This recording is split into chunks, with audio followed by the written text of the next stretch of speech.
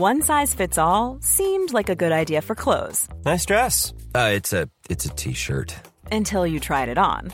Same goes for your healthcare. That's why United Healthcare offers a variety of flexible, budget-friendly coverage for medical, vision, dental, and more. So whether you're between jobs, coming off a parent's plan, or even missed open enrollment, you can find the plan that fits you best. Find out more about United Healthcare coverage at uh1.com. That's uh1.com. Everyone knows therapy is great for solving problems. But getting therapy has its own problems too. Like finding the right therapist, fitting into their schedule, and of course, the cost. Well, BetterHelp can solve those problems. It's totally online and built around your schedule. It's surprisingly affordable too. Connect with a credentialed therapist by phone, video, or online chat, all from the comfort of your home. Visit BetterHelp.com to learn more and save 10% on your first month. That's BetterHelp, H-E-L-P. There's never been a faster or easier way to start your weight loss journey than with PlushCare. PlushCare accepts most insurance plans and gives you online access to board-certified physicians who can prescribe FDA-approved weight loss medications like Wegovy and Zepbound for those who qualify. Take charge of your health and speak with a board-certified physician about a weight loss plan that's right for you. Get started today at plushcare.com/weight loss. That's plushcare.com/weight loss. plushcare.com/weight loss.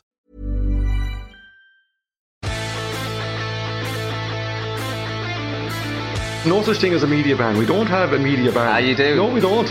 A donkey'd eat and a donkey'd eat a pallet. There's nothing else to eat. He was massive. Legs, arse, built. But I burst out laughing watching him.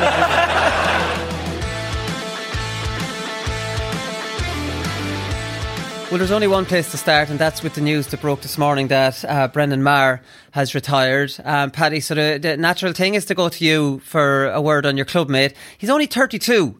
And I was looking, maybe he's 33 this year. He's not 33 till next year, the 5th of January, which is a fantastic age, especially when you're back in minor, of course. But, is this a surprise to you, or did you see this coming a good while?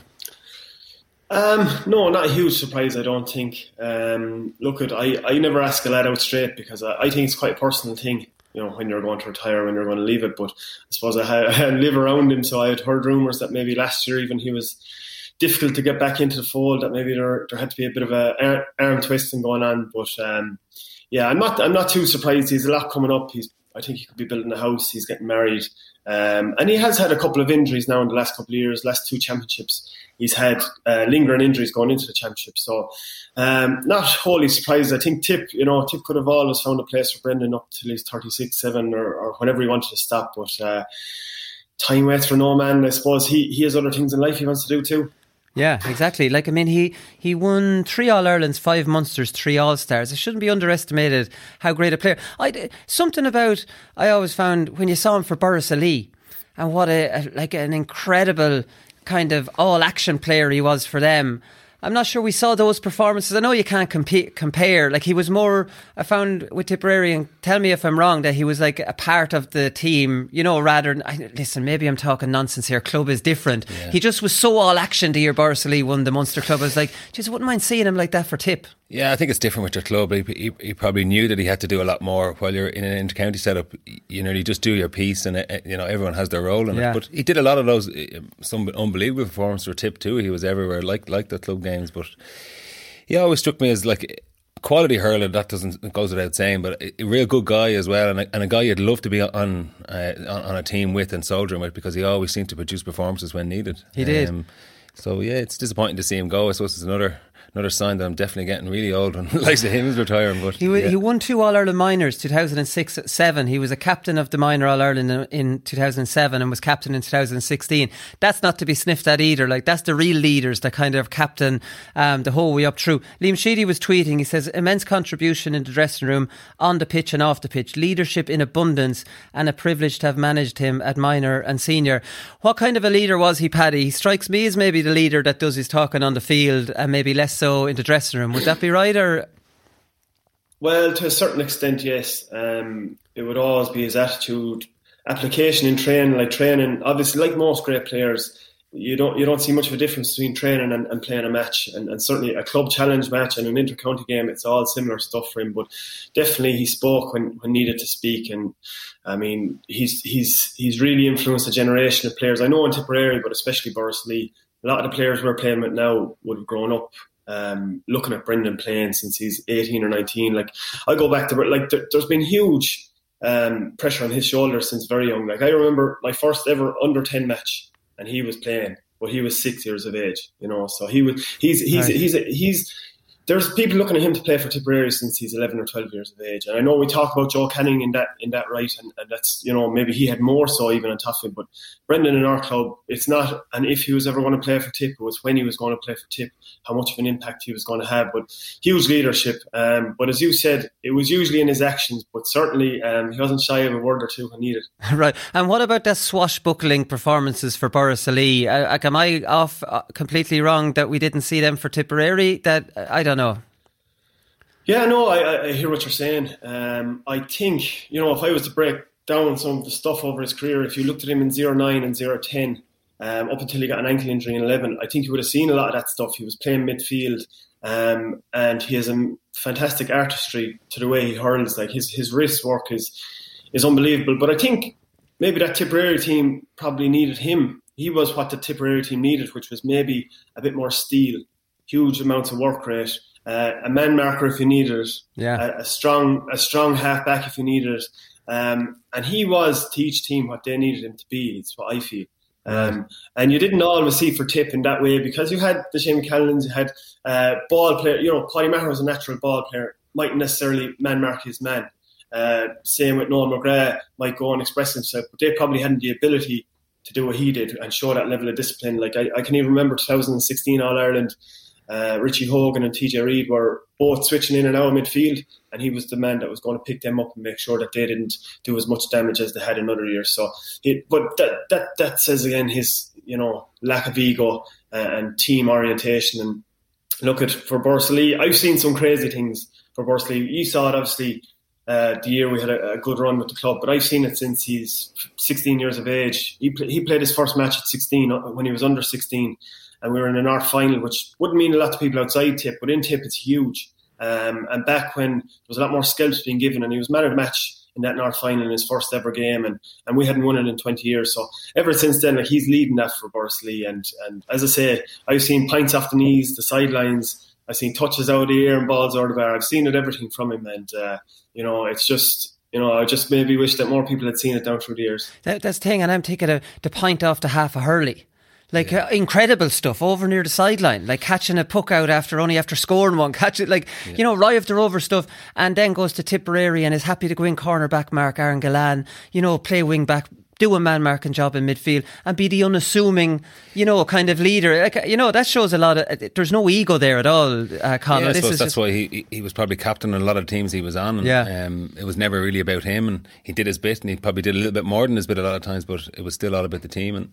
And I think Paddy has summed it up pretty well there. He was a great guy on the field to have, and a great guy off it. So look, it's disappointing to see him go, but I'm sure he's not finished with the club. I'm sure he's going to keep going with Borrisoleigh, and we'll see a lot more of him on TG Carr and more of his performances, I'm sure. You wouldn't want to be, says you, Paddy. You're not going to be the big name ex-player walking around Borrisoleigh now anymore, Paddy. Like, I mean, you should have enjoyed those last 3 or 4 years.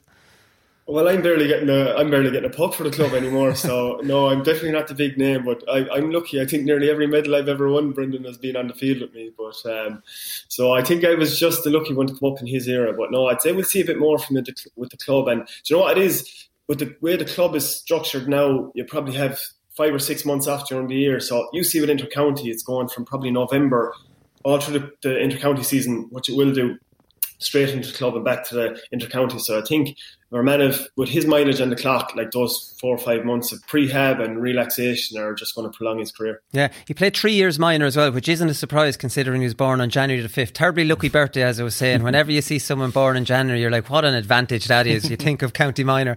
How many years of county minor did you play? 2, just 2. About 1.5 I'd even say. Yeah, really? 2. I was only a sub in my first year, yeah. Okay. And I played then, obviously, last year, both hurling and football, yeah. So, right. Look, it was a huge thing. I remember a couple of lads and our club were under 16 and going up minor, and they were like gods. Like, that was the biggest thing to try and do. Yeah. And for him, 3 years minor is a special player, because you'll do 3 or 4 under 21 is different. At 3 years minor, you're only a 15, 16. Yeah, you're only a young lad, and I suppose you've been earmarked for a while coming into that, maybe. Especially in clubs, but. Yeah, incredible to do that, and to captain those teams. Like, he's done it all, and I suppose he has no regrets now at this stage. No, exactly. So Limerick are appealing I know Paddy wanted to do the whole show on Brendan Maher, but we have to move on. Limerick are appealing the Peter Casey ban. So they're looking for an in-person convening of the Central Hearings Committee. So these things are usually done over Zoom, Paddy, and Limerick want to go in and maybe have Peter shed a tear in front of them, or do you know what I mean? Whatever situation is going on. Do you think they have a? Do you think they have a chance here? The only reason I don't think they have a chance is because it kind of undermines the whole disciplinary system. Like, you probably have to have something that really shows him not doing something. Like, I wasn't here for the show after it happened. I didn't think it was as clear cut, like a button of the head, as maybe other people did. I thought it was maybe a whole body or a whole upper body, shoved into him. Like, that was the way I looked at it. And I do think it was a little bit harsh, but then I have to say the linesman probably saw it more clearly than we did. So I think they have the case. I think they're well within their rights to actually have the hearing, have their case heard out, because it's not always cut and dry like that. And to miss an All-Ireland, I think they should go to the ends of the earth, really, if they think they have a case. And I think it's not one of those. I hate those ones where it was an obvious, and you really respect Milan the time he hit, I think it was Murphy from Cork into him out, and he just took his medicine. I really respect that. But I think Peter Casey has a case to look at, and you know what, he would be some loss actually. If you're looking at a lot of the Limerick forwards, he would be a huge loss as an outlet. And even I'm pretty sure Mulcahy, he wasn't on the team in 2018 when they won it. He was dropped for last year's final, and now he might fucking miss this one. What did you make of it, Conor? I watched it a couple of times. It's very hard to actually get a proper viewing on it. You see the aftermath nearly, rather than the actual instant where he did connect with him. And it looked like that the umpire called it rather than the linesman, to me, and that's a good distance away to call that. Whether he fell into him or what. It wasn't as people were saying, one of those Zinedine Zidane headbutts. It wasn't that. But is there any benefit to a headbutt on it? Like, is a headbutt on a hurling field a common thing? What kind of stupidity is that? Both of you have face guards. It's just you're in the moment, and it's just an aggression thing. You can't swipe, and a fella's right in front of your face. You might just give him a little nudge, like kind of butt head. Yeah, but you're not headbutting. I don't think okay, maybe I've seen a full on headbutt, but it doesn't happen that often. It's just more of an aggression thing and a macho thing, really, just to get on top of it. Rather than give someone a belt, you might say something to them as you're giving them a little nudge with your head, as in, I'll get you next time or whatever. But I think Limerick are right, definitely, to appeal it, because it's not clear, and I'm sure they have some kind of an angle on it, whether it's the report or some kind of technicality to get out of it, or whatever. But they're difficult hearings to go to. Like, I was in one when I was supposed to have stood on Keane Lynch in a league game in Croke Park as well, and I had to go up, and we had 3 or 4 lads speaking for me, and I had to speak myself, and I was giving it everything, nearly crying, saying this is going to be my last. And this was like years before it was finished. I knew it wasn't finished, but I was like, this is going to be my last game. I really want to finish out the league here and look forward to the championship, blah, blah, blah, blah. And I remember we had even one of the top physios with us going through the biomechanics, that I actually physically had nowhere else to put my foot, only just to land it right down. It was a complete accident, but the referee picked it up as a... Anyway, look, I didn't get off anyway. You didn't get off. No, and do they respond to your pleas, or do you just give it's almost like you go in and make statements, or can you discuss it out? No. Do they interview you? No, there was never really any dialogue between them. Right. There's like different age groups now. These lads are from all over the country, it was in my case, and I'd say they were all north of at least 60 anyway. So I didn't even know if they understood what the physiotherapist was even saying, and you don't get any feedback, and it's all very cold, and you're not sure, and you're trying to look for some bit of weakness in someone to try and zone in on them, to try and tug at their heartstrings. But a lot of times they're just making it. They're just there because they have to listen to the appeal, and they're going to go with whatever the referee says. And a lot of the time that is, but unless there's clear video evidence, that's my worry for Casey. The video evidence isn't clear enough to prove he didn't do it. Yeah, exactly. Do you know what I mean? It's difficult. And look, who would have thought that Dermot Connolly would have got off that time? So that, and that was a different situation. They obviously found something that they could use. So maybe they do have something, and that's why they want to do it in person to present it to them. But I hope he does get off. It's a devastating for a guy not to be playing in the All-Ireland final, and specifically he's so important to that Limerick team, and the fact of what happened to him last year as well. So yeah. Look, best of luck to him. I hope he does it anyway. Yeah, but the odds probably aren't with him. I was saying the same thing as you, Paddy. It looked like to me that he wanted to bump Chester, or maybe put his head up to his head, and Conor Gleeson went down, and then the follow through makes it look, makes it look bad. But I don't know, lads. Like, I mean, is there a little bit of kind of play acting coming into the game? I know we've talked about this before. So you have Conor Gleeson going down there now, lads. Contact there is minimal. And he's wearing a helmet. So he's going down to get Casey sent off, and he got him sent off, and that's fine. And it's a win at all costs kind of attitude. And you've Gearóid Hegarty. I wouldn't say Barron hit him a punch in the stomach. I'd say he hit him a forearm. And, Gearóid Hegarty went down. And I don't really blame Gearóid Hegarty in a way. I'm thinking, Jimmy Barron was stupid. If he gets Jimmy Barron sent off, it's 15 against 14. This All-Ireland semi-final is pretty much won. But it's definitely creeping in, though, isn't it, Paddy? Like, especially in a physical game like hurling, where, like, in Peter Casey's defence, he's not expecting Gleeson to go down like that. And, he's just saying, here, cop, he's squaring up to him. Yeah. Can you not square up to a lad now? No, it appears I can't anymore. I think, like, the way I look at it, if somebody hits you, just say Barron gives Hegarty a bit of a shot. Like, Hegarty can't hit him back, or he'll actually be the one that will probably get in the most trouble. They'll probably see more of his slap back. So I think it's the modern day players' version of punishing somebody for trying to hit him. Back when, I suppose, we were younger, maybe it was, I'd be a big advocate for an eye for an eye. Like, if a lad hits me, I'm going to hit him twice as hard, and it's going to be, it'll be probably 6 inches into the ribs. He gets 6 inches into the ribs, maybe a couple more. We'll leave it at and we'll get going. But these days you can't even do that. So if a lad hits you a sneaky one, probably the only way to punish him is by going down. Yeah. Look, we don't want to see it coming into the game. But either the refs or the people let it go, people that be at the headquarters let it go, or else it'll be resorting to this. And I suppose at the end of the day, it's all about kids, what they're going to see on television, parents, how it looks to the public and the optics. And I suppose a few digs doesn't look great. And this is kind of the alternative that comes in instead. Yeah, so Jamie Barron was talking about this, Connell. Like he says, to be honest, I thought he went down a small bit easily. If you look at the size difference between myself and Gearóid Hegarty, you'd be thinking I'd want to hit him pretty hard to go down. I disagree with that. It's in the stomach. You could be surprised by it. I don't know. What do you think?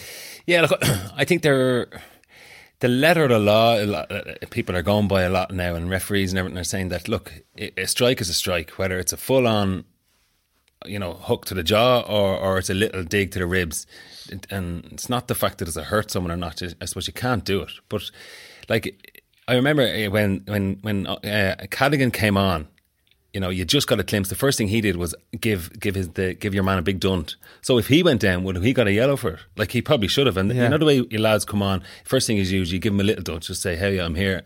So at that, do you go down then? Like, does people just hit the ground and you get yellows then? There's yellows for everything. Yeah, it's a desperate road to go down, because that's where soccer's at. You can't go head to head with a fella in soccer now and they'll just fall down and roll around holding their face. Imagine if we got to that point. That is like a nightmare scenario. Well, I tell you, I would suggest that some teams have a tactic of certain players to go up and say, if you hit him, chances are he's probably going to hit you back. You hit the ground and he's left standing there. So chances are that he's probably going to, the fella that got struck the first time is probably going to get punished rather than the fella on the ground. So that's definitely a tactic out there. So it's difficult to know what to do. If you get struck and go down, I wouldn't be an advocate to go down, but if you're left standing there and a fella's on the ground, like if Peter Casey was standing there and didn't go down after whatever that contact was, that would have been an awful situation. Like, because if you're going to take a smack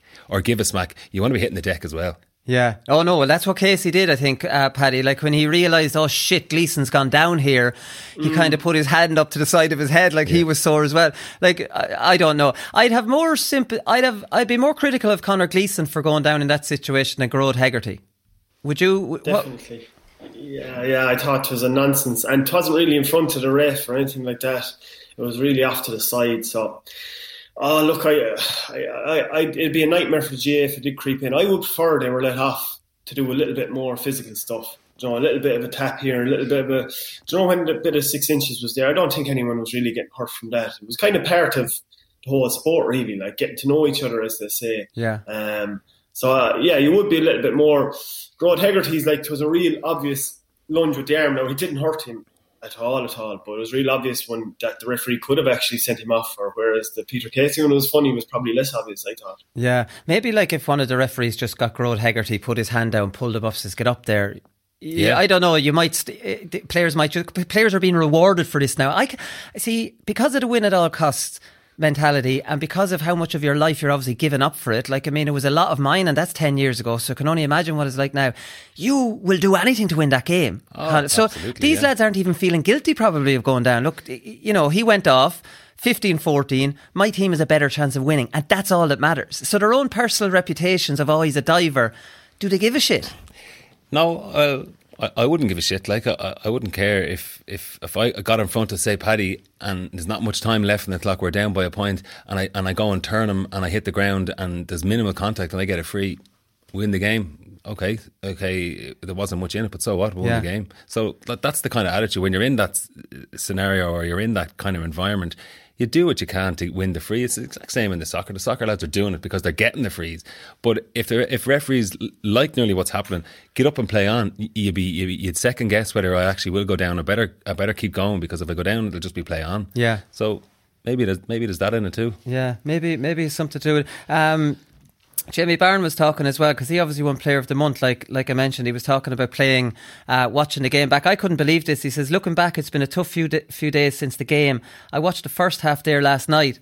I think in the first half the main issues were that we didn't convert the chances that we created. Most people would agree with that, you know, the wides and stuff, Paddy. I can't believe he's watched the game back that he lost so soon. I admire him. I admire him, Willie. Jeez, there's a lot of matches I still haven't watched in my career, and I know you can learn from him, but I find them extremely painful to look back over, and it's nearly the regret, because actually the All-Ireland Club final highlights came on TG4 a few months ago. I said, I'll leave it on for a few minutes.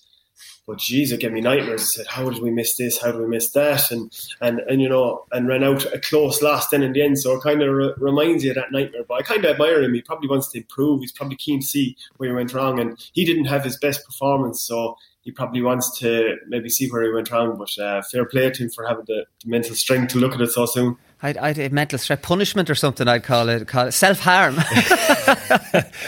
Yeah, it's not good for the mental health. That one, no way. Would you like? When would you? I wouldn't be able to watch a match unless I had the most outstanding game ever. I might look back to see. I would. That's the reality of it. But if I just had a normal game and we lost a game, I wouldn't even. It never would I watch it. And like, if they were watching at a video session, I might even start daydreaming. I don't want to watch it. No, I wouldn't be one to, especially games you're beaten, and I certainly wouldn't be watching. Like, I think. Only, was it last night or the night before, something came on with the Dublin Mayo, with the incident on the hill, and like, I haven't even watched that game. Like, so at some stage I'll probably sit down and watch the games, but I wouldn't even know where to look. But I tell you what's good nowadays is every game that you're playing is on Huddle, and so you're tagged, so all you do is just press your name and now you can see your own little clips, so you only have like 4 minutes of say 60 or 70 minutes. Yeah, so it's great. You can just see what you did, because everyone, I certainly was growing up, you used to be fast forwarding to your own little bit anyway, press and play, and then did it, because what was your homework as part of the inter-county squad, where everyone has to watch the games. And I remember when I first came into the football squad with Tommy Lyons, we used to have the video cassettes at the top of the room, so he'd be up there with the remote control, press and play, stop, pause. It was a complete nightmare, but obviously that's all cut now and it's all nicely streamlined. So now if you're watching if you have played a game, say of 60 minutes or whatever with your club, you can just get your little minute and a half that you're on the ball, or a little 2 minutes, and that's all you need to know. Right. Yeah, and you don't have the pain of the actual final whistle going or the late goal. Like, I mean, I remember video sessions when back when I was playing. This pretty much through my whole career was put into cassette, press play, and let's watch the match again, lads. I mean, and all you're doing is watching your watch to see it's feckin' 11 o'clock and I'm back in Dublin, won't be back till 12:30, and you're living about it.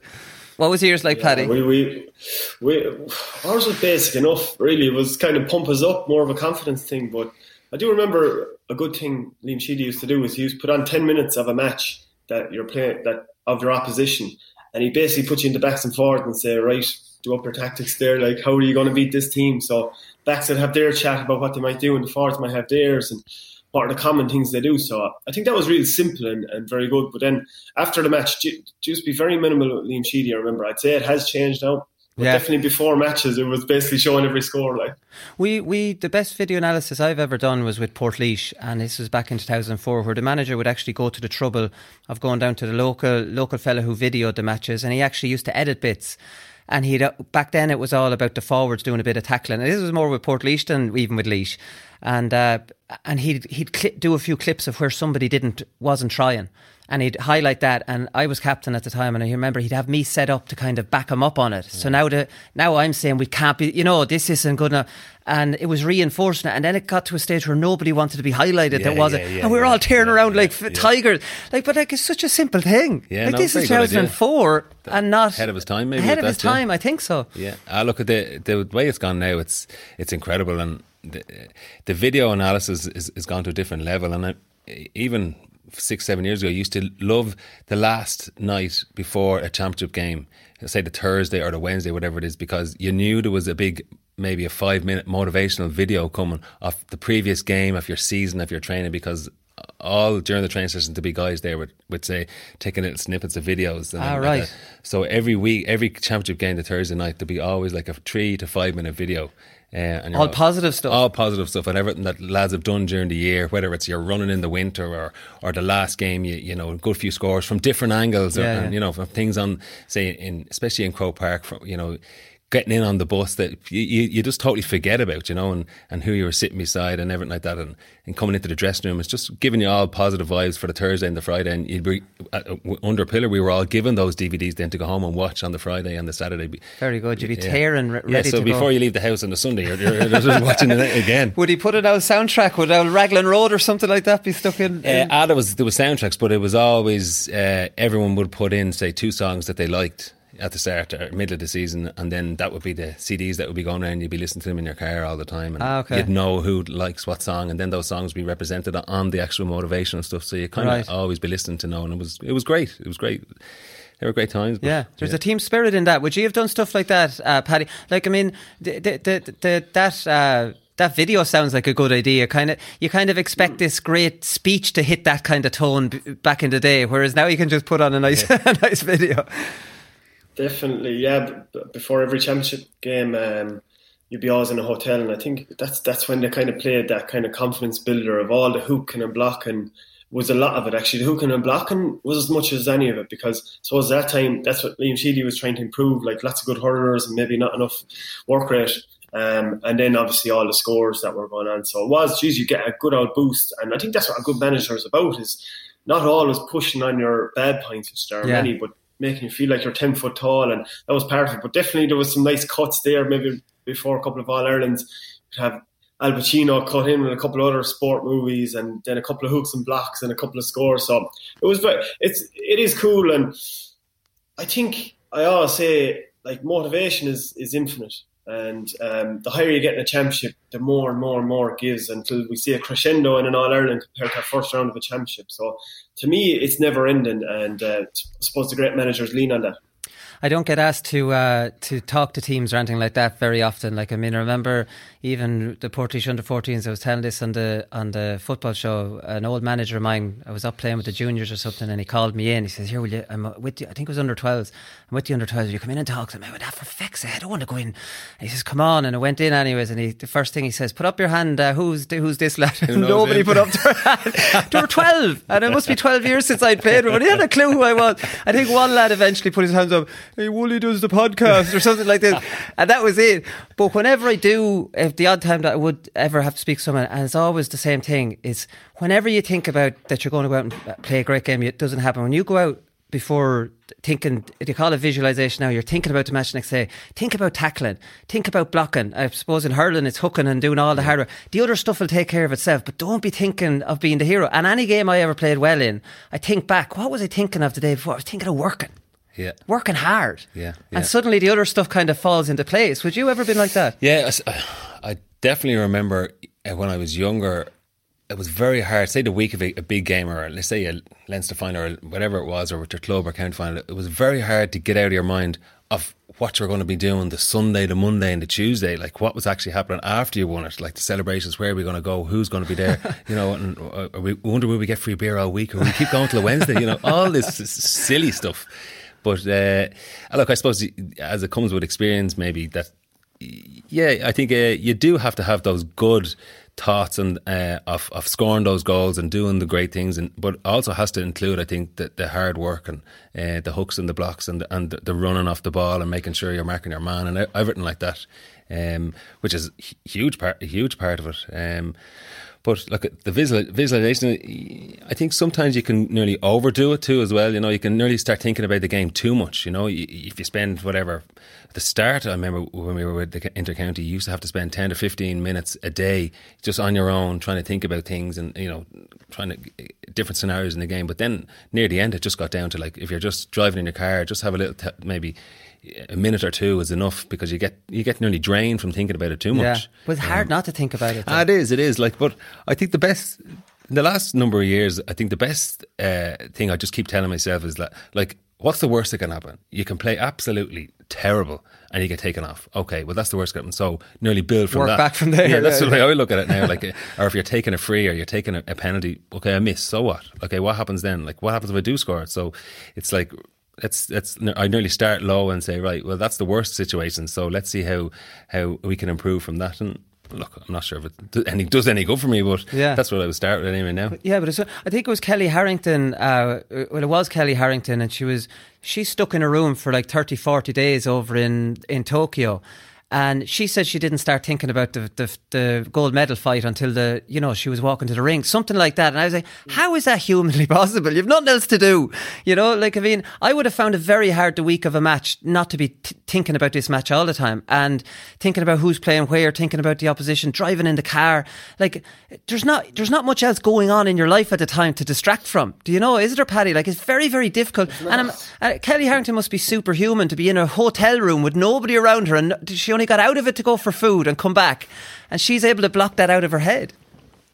I call bull on that one. Jeez, there's no way. Like, there's absolutely no way. Like, I mean, why do you play a sport? You obviously say to yourself, my God, imagine I was the top of the podium with the gold medal. Like, that's what she's wanted for whatever 30 years of her life.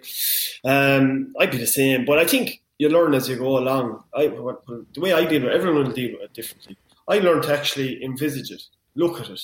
Maybe, you know, at the start of that week, geez, if we won, we'd be going out, we'd have a great time, blah, blah, blah. And I think if you can go through that process, then it's inside your brain, you process it, then it's outside your brain.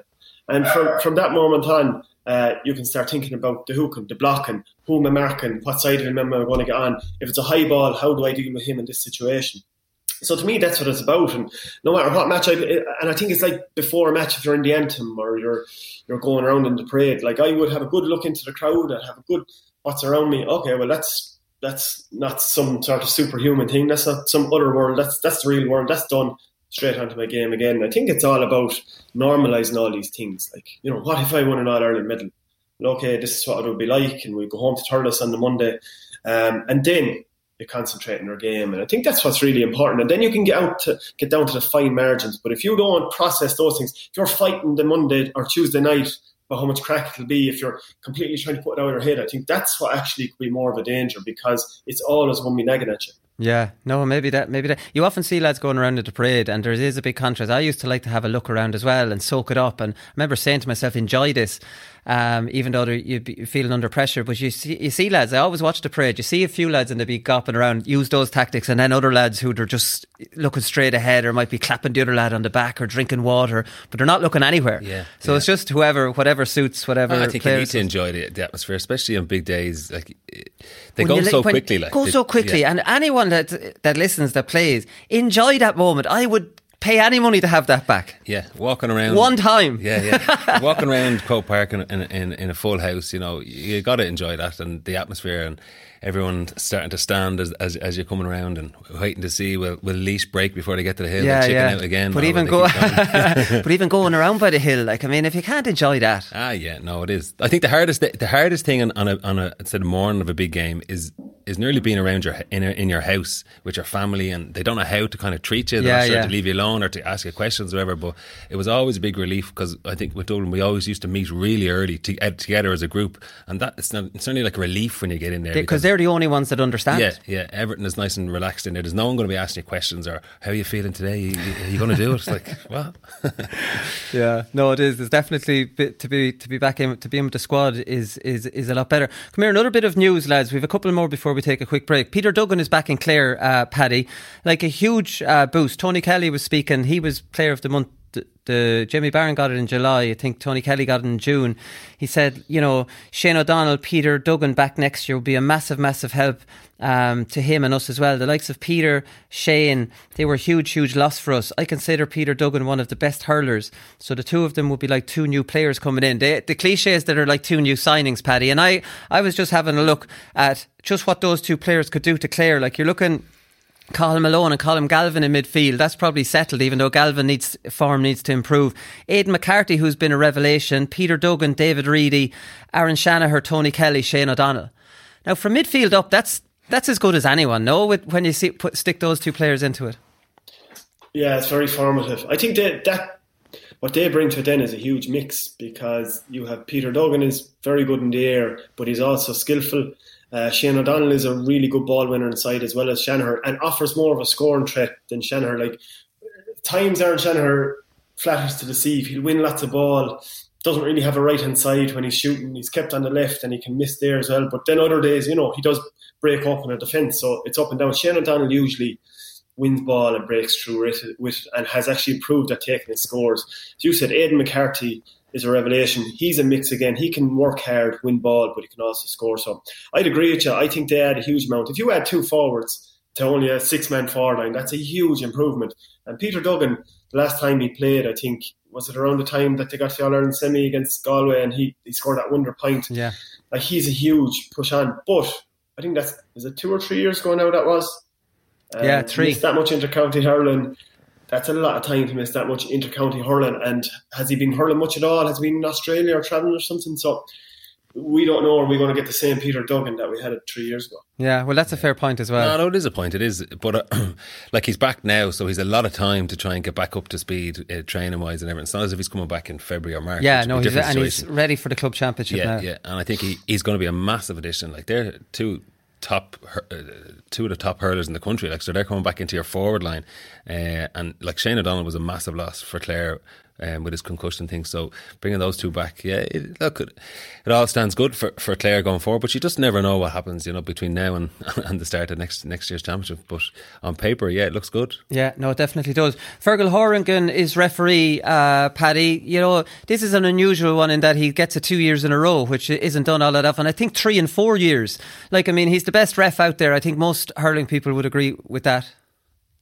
Yeah, I think so. Not being biased, obviously, because he's refereed against me and sent me off, so I'm not trying to be that nice to him. But yeah, no, I think he's an excellent ref. I think he's kind of a maverick ref, really. If you look at it, all these refs are trying to tick the boxes for the adjudicator who's watching them in the stand, and he seems to be just reffing it the way he sees fit during the game. And sometimes, he can let it go and maybe let it go too much, but I think, like, everybody wants to see that. All Ireland with Cork and Limerick, hopefully, we see Cork on an upward trajectory. We hope he lets it go. We hope he lets them cut lumps off each other and let the best team win. But hurling is the way the best played like that. I mean, it should be only real obvious shove in the back, or a real proper chop with the hurley that warrants freeze. Like, we want this thing to get wild, really. Is it Sunday week? So I can't wait for it. Yeah, no, well, that's true. He seems to be the best referee. Isn't it weird? Like, we talked about this, I think, last week. The big commotion going on during the league, and not playing advantage, and so many frees, and the game is gone, and all that. And it evened itself out. And the year before then, we had the high tackle and Tony Kelly getting sent off. And then all that panic about that. And then that evened itself out. Why are they doing this? Like, why are they acting the bollocks early in the year? Why can't you just leave it alone? Yeah, look, I've no idea. But, like, compared the games from last weekend, say, to the couple of rounds earlier on in the league, they're totally different being refereed. They're totally different games where everyone was getting pulled. So if they brought that into the two semi-finals there, it would have been a complete nightmare. There would have been up to like 60 or 70 frees more, like, because the refereeing was, it's like he swallowed his whistle for a long while, because it was just anything went. Like, there was shoulders, there was clotheslines happening, and it was just play on, and but that's what everyone wants to see. That's what the crowd wants to see. And, like, I think Paddy's right. Everyone, nearly even in the crowd, know when there's a blatant push or a blatant free, because when referee blows the whistle, nobody argues, and there's nothing. Wouldn't you love to see that being consistent across a few years, instead of having all that doubt? And even for supporters watching, go, hang on, that's to be all shouting free. I was like, what do you mean? The rows between supporters. It was a free in the league. Like, why are they doing that? They're probably trying to see and make some kind of improvements to the game, but they're not improving the game. Like, I think the best thing is just leave it. Like, I know the footballer are trying to change all the rules all the time, and maybe that is improving the football, but I think the hurling is just best left the way it is, and there's no need to start tinkering with referees or the rules, or explaining anything to them going forward for the league next year. Just leave it as is, and ref it as it's being ref from the semi-finals, because that's the best way hurling is. So how is club hurling refereed then? If you're looking at these inconsistencies between a league this year and a championship this year, how does that filter down, into club? Is there a lot of confusion around club, or is club consistent? Well, the few club games that I'm playing, I suppose, at the minute it's club is light years away from what happened on the two semi-finals. Like, it doesn't flow like that. Not a chance. Like, every little thing is pulled up. Now, look, it depends on the referee, and maybe that's the standard of referee in Dublin, I don't know, but every little thing is pulled up, and there's yellow cards flashed for everything. Like, there's no freedom. Like, like what we've seen, there's no, like, advantage to the player. If there's a heavy tackle and he hit and he throws it off and the play continues, it seems to be always just blown up, and a yellow card straight away. Everything's a yellow card. Like, there's never, look, take it easy now, next time you're getting the yellow. It's always straight up yellow. So it's right. Which is leading to a lot of people getting, obviously, a second yellow and a red. But well, if you were watching those two games at the weekend and you're a club hurler and you go out to play, you'd be confused. If you think, what game is that and what game is this? Definitely the level of physicality at intercounty is completely different, obviously, to club, and maybe they're not able to get there, I'm not sure. But when you're trying to implement that at club level, and you're trying to bring that to it, that level of intensity, okay, sometimes you may miss the tackle or you may go over the line, but at least you're trying to do it, and you're not. I just think they really need to look at it and make it level across the playing field instead of flashing cards everywhere. Because I guarantee if there was 10 or 20 yellow cards flashed on the weekend, there would be uproar, like, and people wouldn't be saying this is our game, but yet it's acceptable to do it at a different level. I don't think it is. Right. What about Fergal Horgan? Like, if he was reffing a club game in Tip, number one, do you have that experience in Tip, Paddy? And number two, would Fergal Horgan ref a club game a little bit different? I think at club level, you'd just be happy to get a few decent refs, like, you know what I mean? I can't say there's too many yellows given in club game in Tipperary, because, I've often been let off or whatever and seen things let off. I saw games at the weekend there, our club game, and there was another club game, and I couldn't have pinpointed the ref for too much. I think there was one straight red, all right, but there could be definitely a few more, and there wasn't, so there'd be no issue. And Fergal kind of refs it the very same as he does in the county, more or less lets it go. Obviously, some days there's a being about maybe some sort of small detail that he's not letting go. But apart from that, no. And the best thing I suppose about Fergal is he's not chummy. Like you see, some refs want to be chummy with inter-county players. I don't know, do you have experience with that? And maybe love to have a chat. Like, he doesn't really. To be honest, he keeps away from all that. I think he's just there to do his job, and that's it. And that's what I like about him the most. He just gets on with it, and there's no real we're buddies. We're both on the inter-county stage, we're both buddy buddies. I don't see that happening. And to me, that's what I like the most about it. Yeah, no, listen, there's no doubt he's a brilliant ref. Right, we'll leave it there, lads, for a second, and we'll come back with a couple more talking points.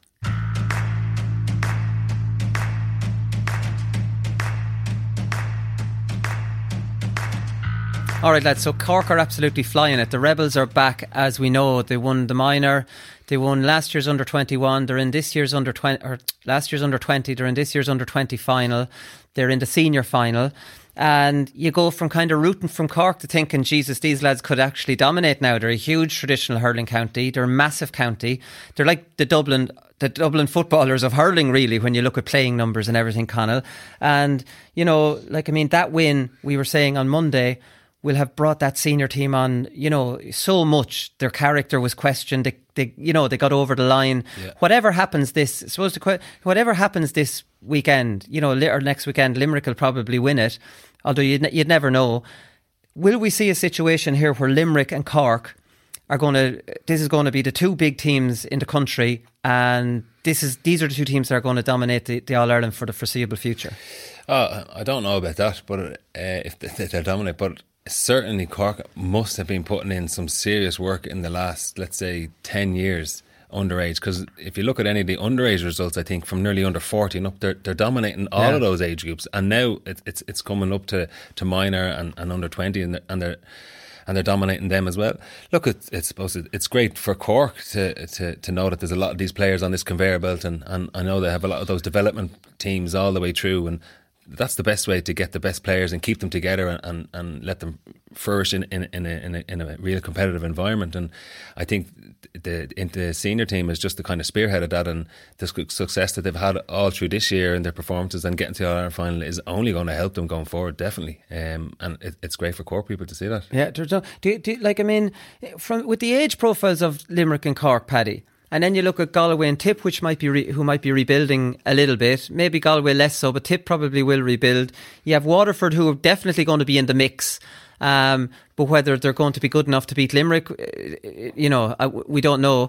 How do you see it? Do you see a big two developing?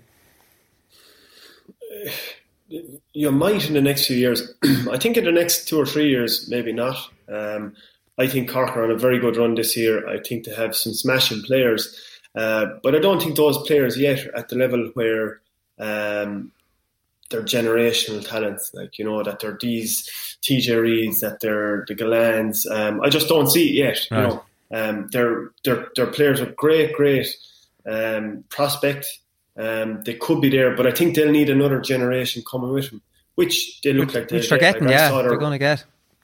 I saw their minor team, Wooly, about a month ago against Clare. Now, I know the big news was Clare got beaten by 40 points, but my overriding thing coming out of it was how well developed that Cork minor team were. I mean, they were like men.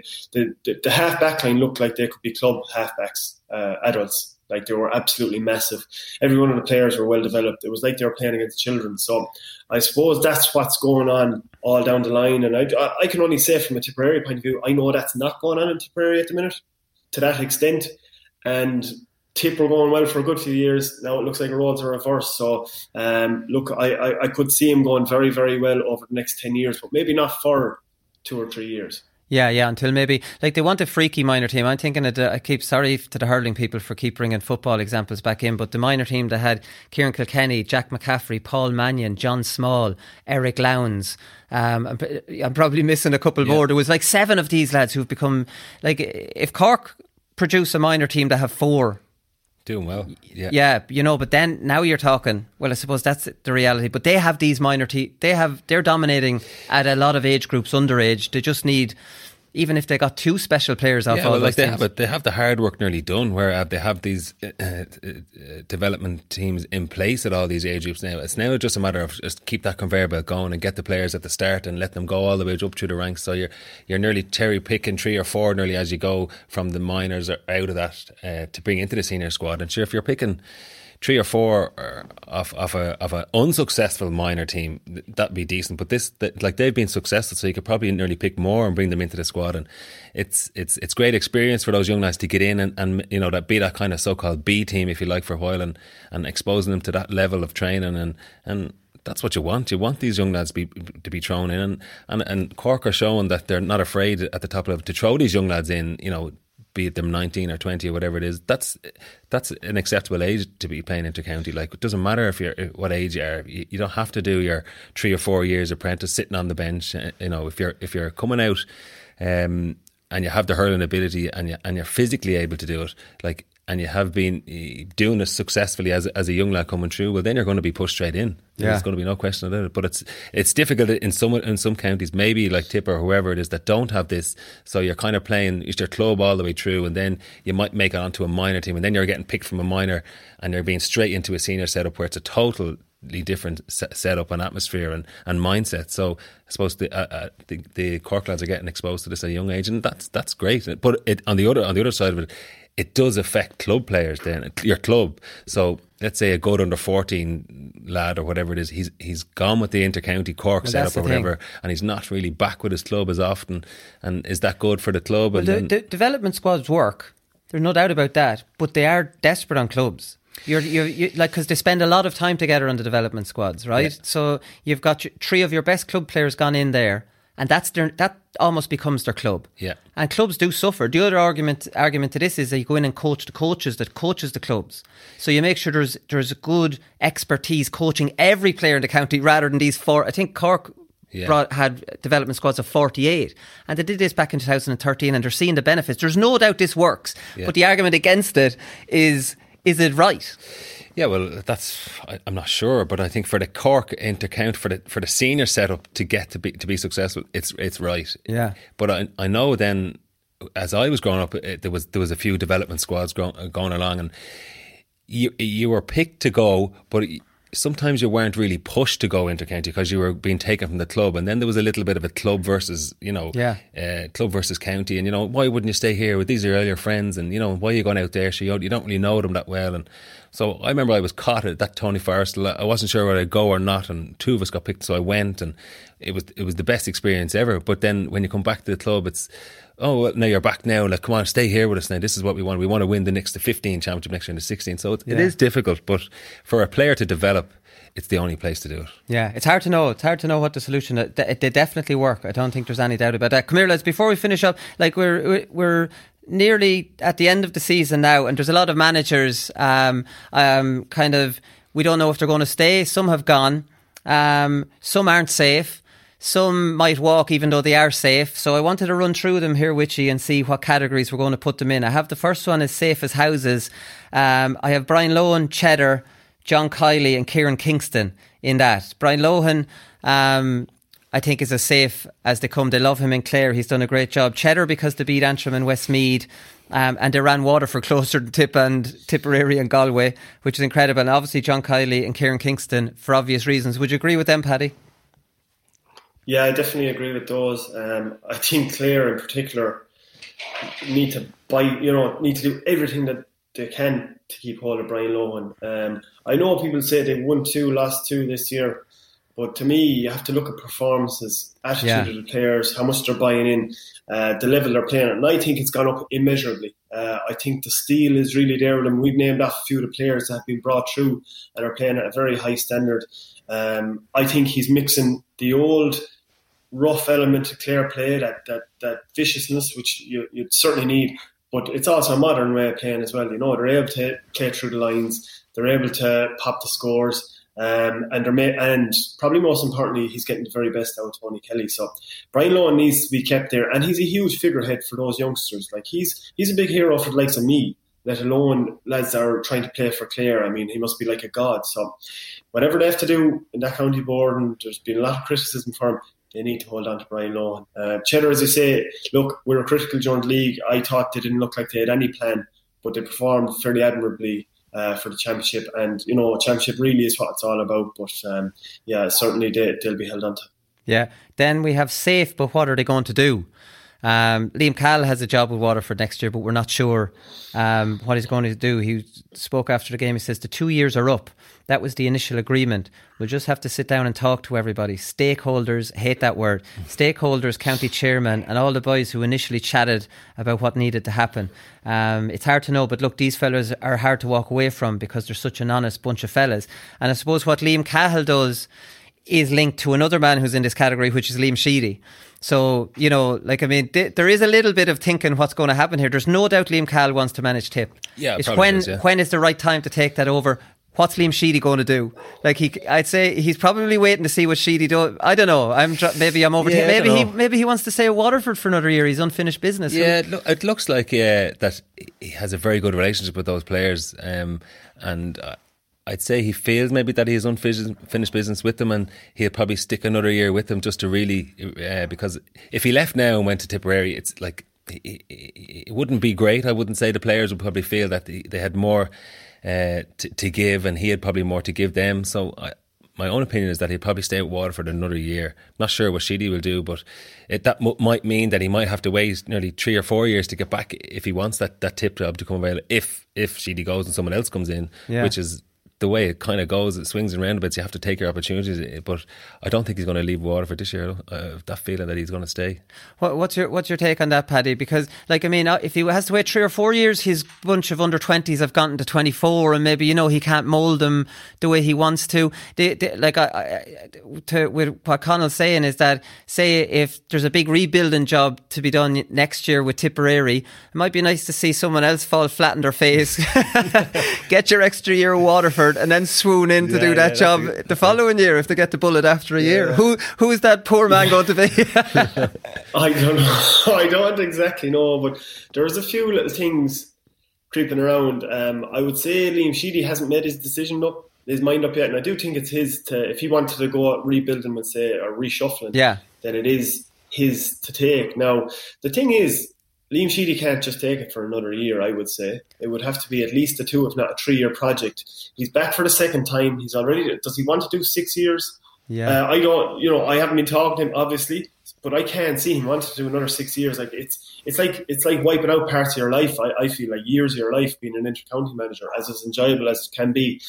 I suppose then there's probably 2 options, I would say, from what I'm hearing. And you know the way there's no smoke without fire. And you hear a lot of talk about Darragh Egan, who I would have played with all the way up the age groups. And he'd be a very young, progressive manager.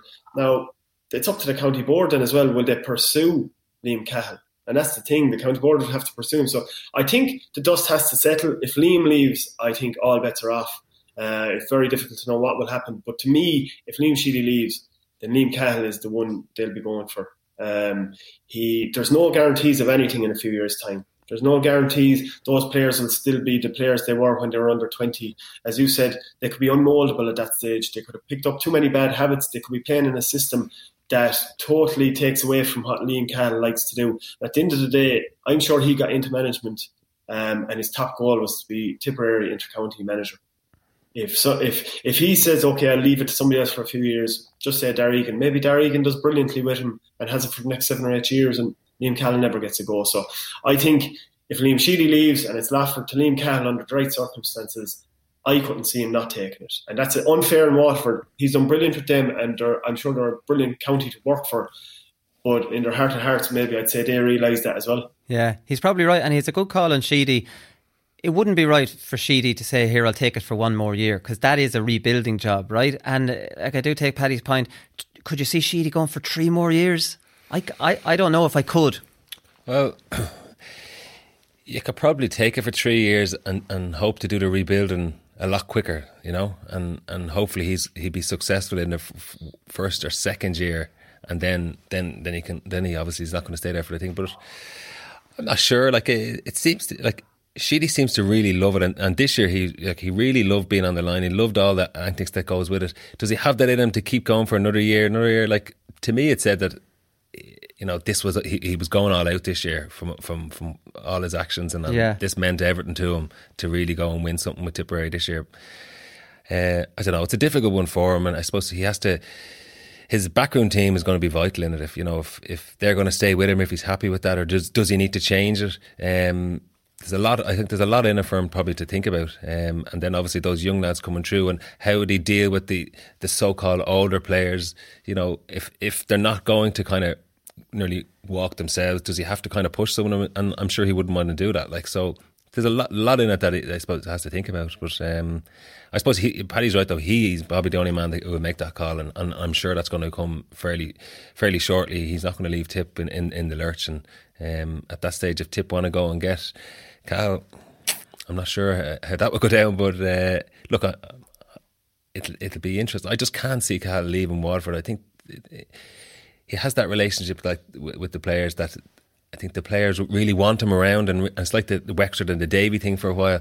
You know, when you really like your manager and you really believe in what you're doing, and you feel the steps are going forward, you'll do anything to keep him. And you know, I'm sure the players are constantly on to him even now. You know, what's the story next year? How are we getting there? And they have a vibe already of what Cal is thinking. So yeah, be around at his house trying to convince him. Brian Cody is another one. Paddy, like, I mean, realistically, Kilkenny aren't good enough to win the All-Ireland. They're winning Leinsters.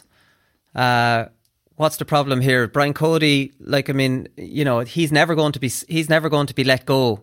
Is what probably will make Brian Cody happy is an All-Ireland. He probably has to look at himself in the mirror and say, are we good enough to win another one, or what am I doing here? Or maybe his life is so accustomed to managing Kilkenny, like, I mean, he'd be like, what am I going to do if I'm not managing them? Yeah, I'd say he's as institutionalised as some of the players at inter-county level now at this stage. And he comes across as a guy that just loves doing it, and I would say absolutely loves Kilkenny to the core. You know, I'd say it's beside his family for what he loves.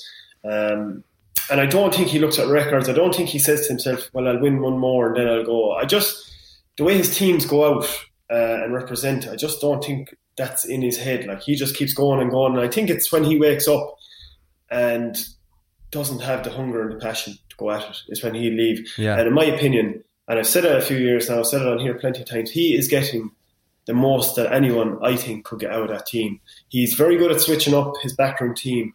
For years, he keeps the same backroom team for a few years. He'll change a couple of guys. He's got new strength and conditioners in. He's got Conor Phelan in for a new way of playing. We've seen him play a different style this year. Okay, it wasn't good enough to get to an All-Ireland, but again, they're grinding out results. And to me, they're getting closer to teams than they really should be. Like, even that Cork game should have been over, and against a lot of other teams, I think Cork would have pulled away by 7 or 8 points. So I think they have to wait for better players to come along.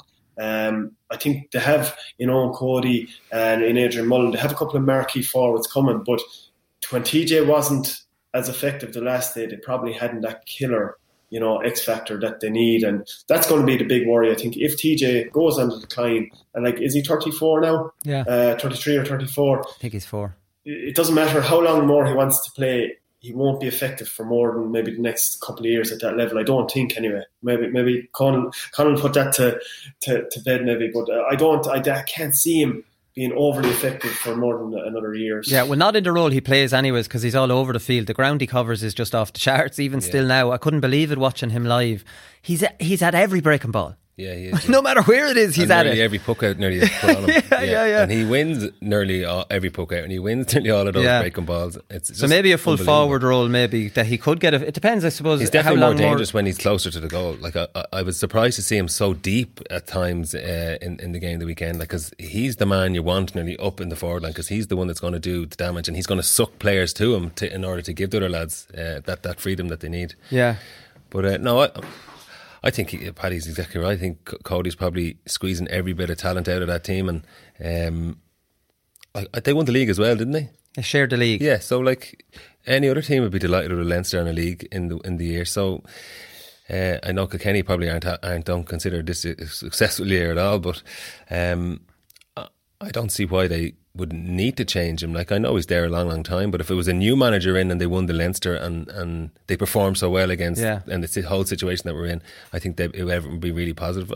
I know there's probably some talk in Kilkenny that some players want to change or whatever it is. Yeah, but there's no evidence that the players aren't playing from him. You don't come back against Cork like they did. You don't come back against Wexford like they did. You know, you don't fight till the bitter end. If there's any way murmur, if it's not a very united camp behind the manager, it's impossible. If he even sensed that of someone, they wouldn't be out on the pitch. So whoever's out there is dying for Kilkenny, and regardless of if they like Cody or not, they're out there and doing, and that's the way he's operated for years.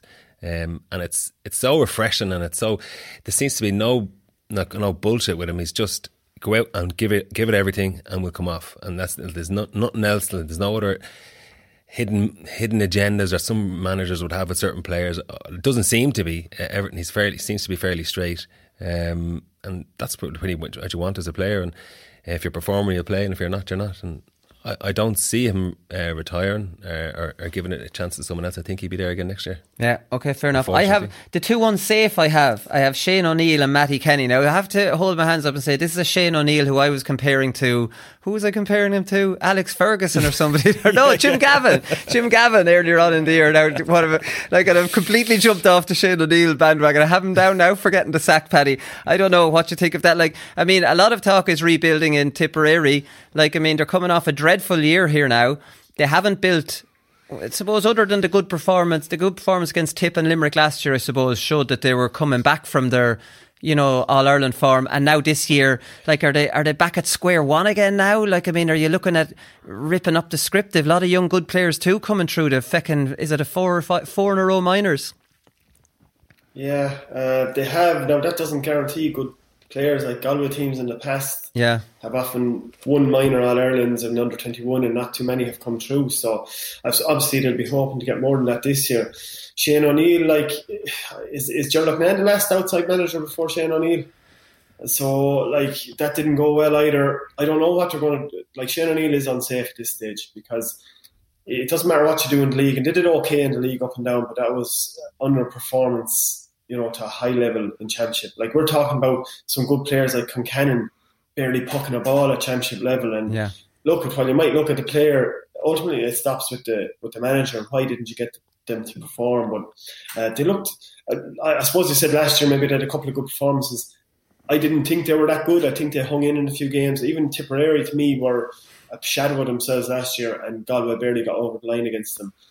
This year it was worse again. So I could, it's hard to see him not going with somebody else and trying to rebuild. And certainly that team that won the All-Ireland in 17, Joe Canning is gone, David Burke is struggling, a couple more of the guys, the bigger forwards, bigger and stronger forwards, they're struggling as well. So that is a problem. And the other thing is, you don't know how good the players coming through are. Bar Concannon, who has really had consistent championships over the last 2 years in terms of being a young player? I don't think I have yet. So a lot is up in the air out west. Yeah, the kind of thing stands out to me is that Galway and Tipperary, that brilliant rivalry.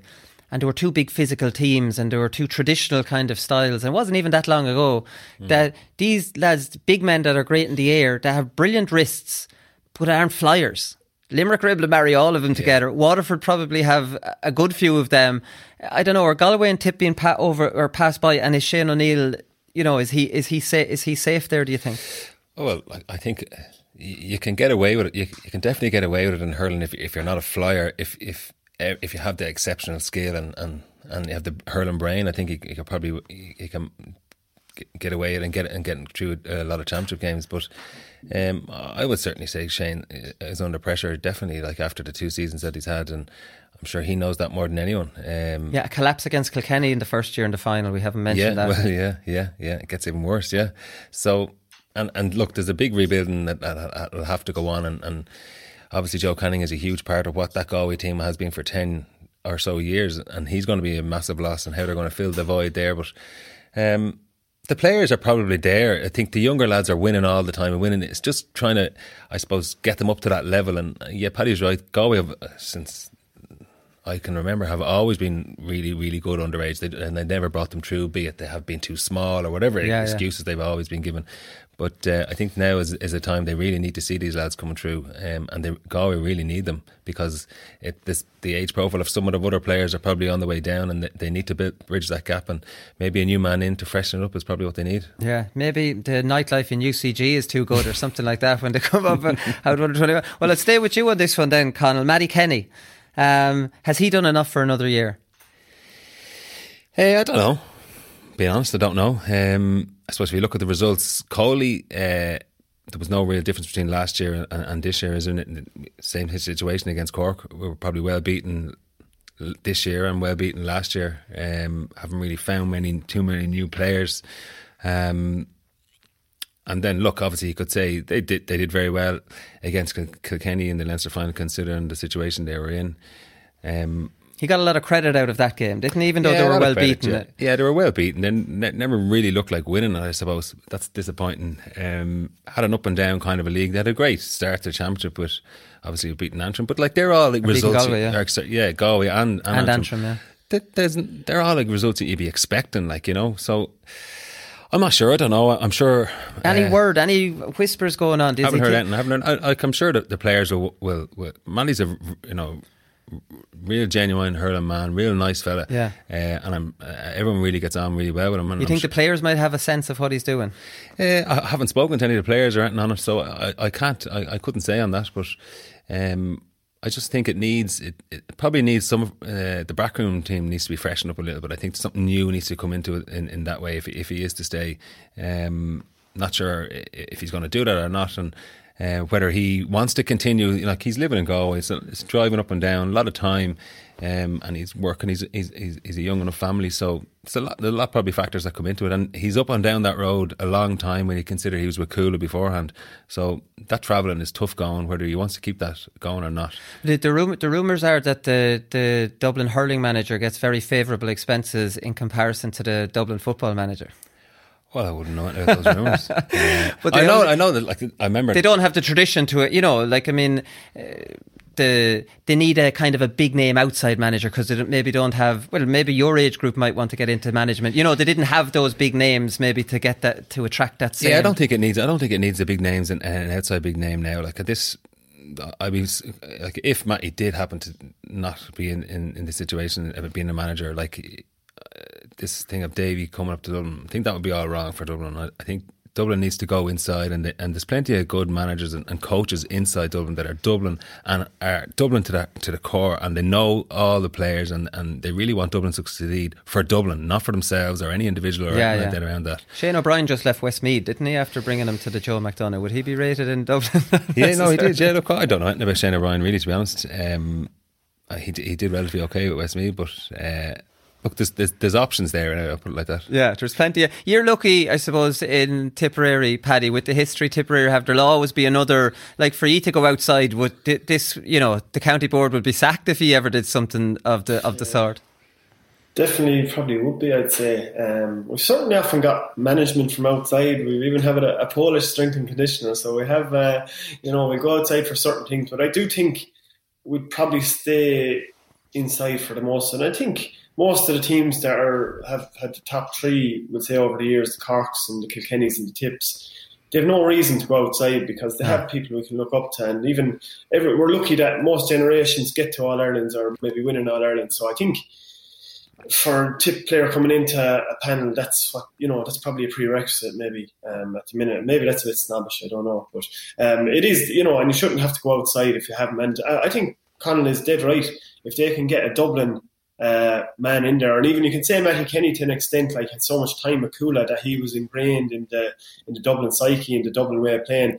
But I think that's really important. I think with Anthony Daly, they got a guy up there that can just, from the outside looking in, it seems like he can ingrain himself with anyone. It seems like he just has that way about him. So they certainly need that, and I'd be in agreement that Davy would be, I don't know, would he be a short-term fix? What they need is somebody to come in and really try to improve him in a long-term space. Now, I don't know the different coaches in Dublin, but I think, but the first thing is that it's a really good coach and somebody progressive. And if it isn't there in Dublin, then they might have to look somewhere else. But Matty Kenny will be under pressure. I think it's a case of, if they contact somebody that they, if they like somebody, just saying Eddie Brennan, whoever this is, right? And they say, if we can get him, we'll get him. And if not, we'll have Matty. I think that's the way it's actually going to go. But I could be completely off the mark there. Yeah, maybe. We'll see what happens. Bring back Pat Gilroy. That's what I say, if he's not too busy. Right, boys, we'll leave it there. That's enough. There's no hurling this weekend, so we're not back on Monday, but we'll be back for a huge All-Ireland preview show on the following Thursday. So we'll talk to you all then. Good luck. No such thing as a media ban. We don't have a media ban. You do? No, we don't. a donkey'd eat and a donkey'd eat a pallet. There's nothing else to eat. He was massive. Legs, arse, built. But I burst out laughing watching him.